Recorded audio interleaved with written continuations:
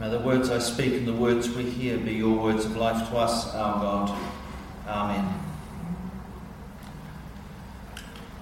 Many years ago, Bonnie and I did the Bethel Bible Study course. It was in our first 2 years of being married, and it was a great thing to do together.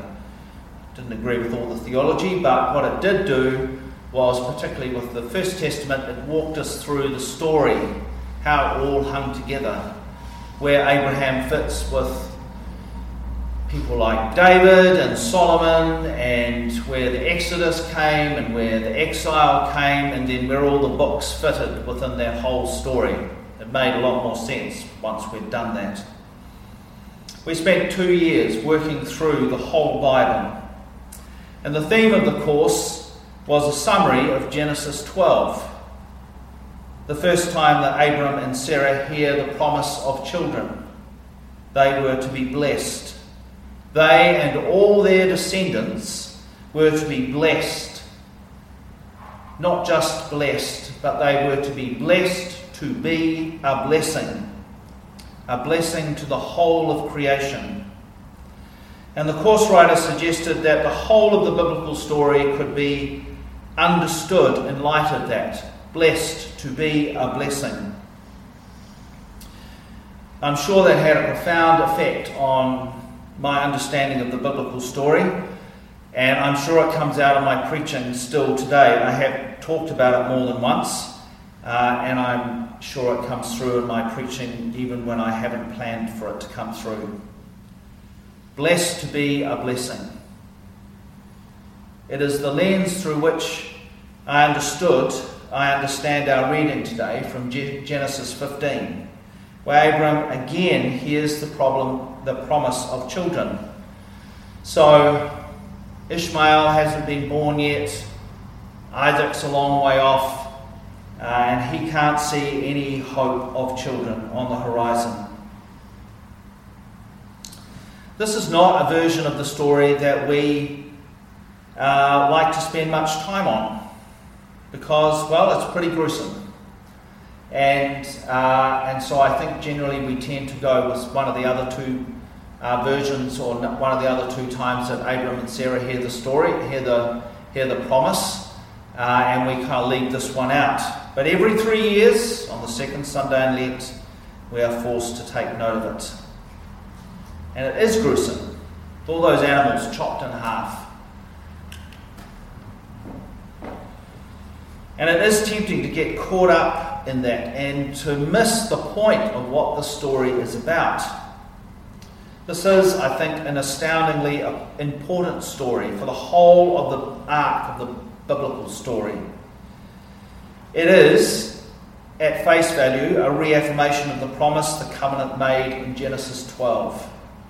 But this time it is much less about the actual promise, and it is much more about God's commitment to that promise. So what's going on here, we often read as a sacrifice. Animals are killed and God is involved, so that must be some kind of religious ceremony of sacrifice. But in fact, it's not a sacrifice. It's not a religious ceremony as such. I mean, everything was a religious ceremony. God was involved in everything that anyone did. But this was actually much more about a way that two people would seal a really important, solemn agreement. So it's a cultural practice called cutting a covenant. And so somebody from Working Preacher has talked about this in his commentary. And he talks, Justin Michael Reed, in fact, is the person. So he talks about how the instructions that God gives are for the type of agreement where humans ensure their obligations with a symbolic gesture, where by treading through a path of blood between the animals, or an animal, cut in half, a person cutting a covenant symbolically asserts that they will keep their word, lest their body be severed like the animal whose blood they walk through. Essentially, what God is saying here is if I don't keep this covenant, I will die. That's how committed God was to this, the death of God if the covenant is not fulfilled.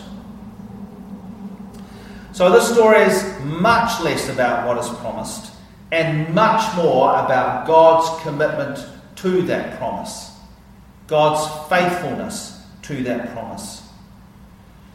And it's important to note that God's faithfulness here is not dependent on what Abram does. I mean, before this, Abram is said to believe what God says, and God reckons that as righteousness to him. And that's certainly one way we can translate the Hebrew. But in fact, the Hebrew is enormously vague, and it could be the other way round, that God believes what Abram says, and Abram counts that as righteousness to God. The Hebrew just has he in there, and so you have to work out which he refers to which party of that agreement. And the translators have generally gone with what Paul said in Romans, because that's what the Septuagint said, but actually the Hebrew, you can translate either way, and both ways make sense in terms of the words and theologically.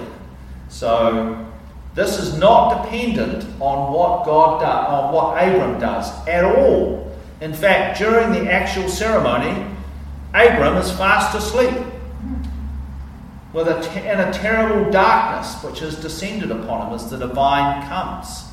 So his actions are secondary to this. This is entirely about God's actions and God's commitment, no matter what Abram does.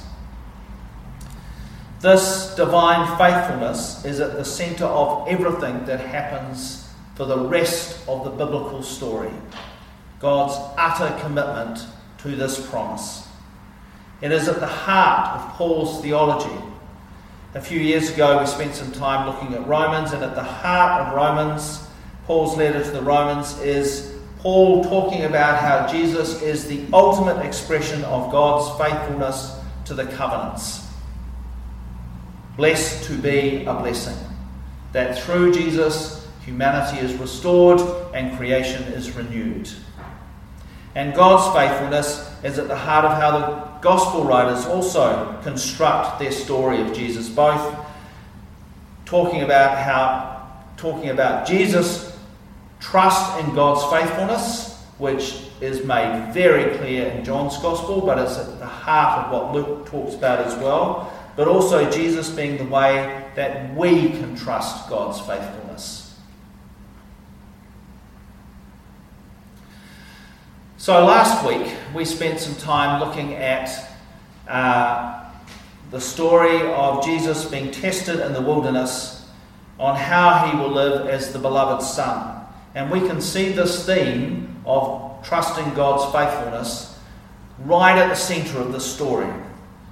So in each of these tests, because Jesus trusts God's faithfulness, he succeeds in each of those tests. So, for example, he trusts God to supply his needs even though he's been fasting for 40 days. And he doesn't need to turn stones to bread because he trusts God's faithfulness. And he trusts God's faithfulness and doesn't need to rely on human power to be the beloved Son, which is what this picture is about, being shown all the kingdoms of the world. And if you just worship me, you can have all that power and glory. And he is able to say, I don't need to do that, because he trusts God's faithfulness.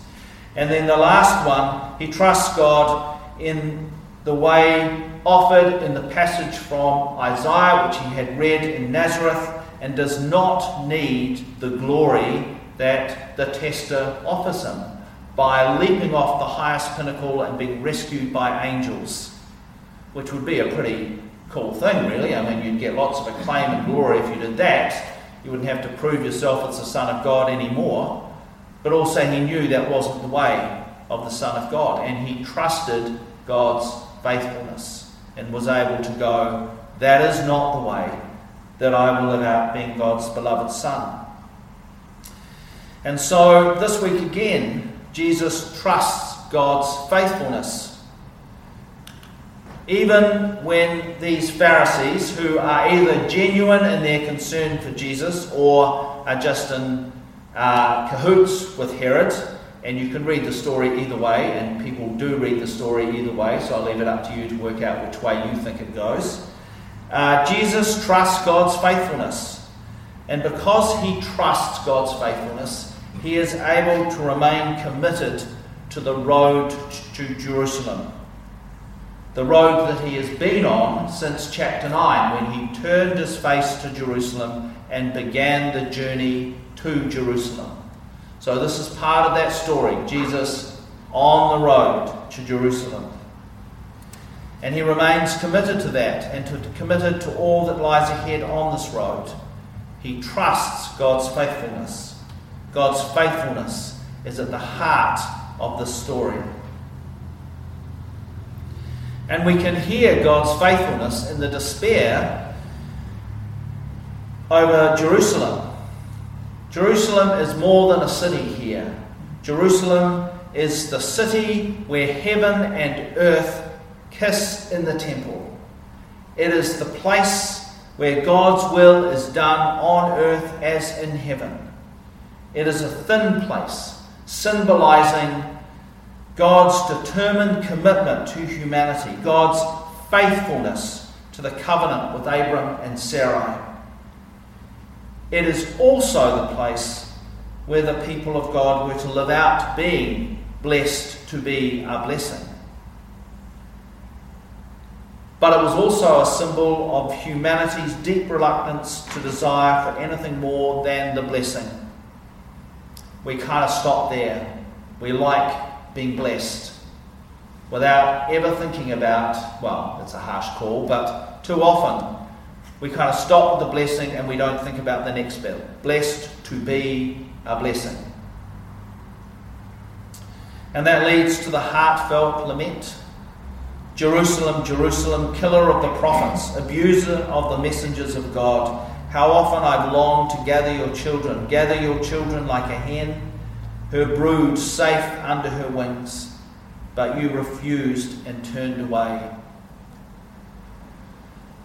I've only ever seen a hen like this once in my life, and I was on retreat, and I looked up and there was a hen with her wings out like a pyramid, and I thought, that's a very weird thing. And she stared at me, and I looked at her, and she stared at me, and then she decided I was safe and lifted her wings, and all these little chickens ran out from underneath.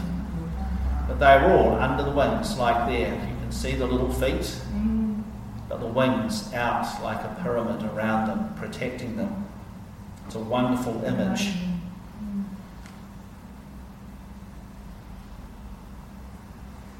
This symbol Jerusalem had become a symbol both of the promise and of what happens when we are unable to trust in God's faithfulness. And as a result, if we go back to last week, choose different responses to the tests when we are tested.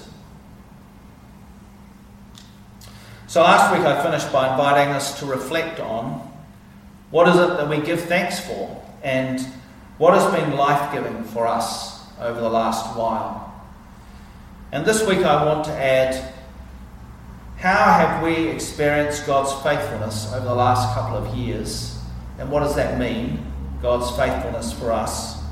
And how does that help us live thankfully and in more life-giving ways? I'm now going to show a little video. It comes from the Diocese of Wellington. It's got one of their bishops in it.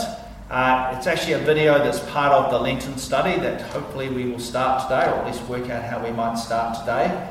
And it's about 6 minutes, and it's about how we pay attention to the divine action in our life and what we do with that. So, hopefully this works. It didn't work at 8 o'clock. So, fingers crossed, and then I'll put the questions up again and give us some time to talk about those questions, and we'll skip the creed.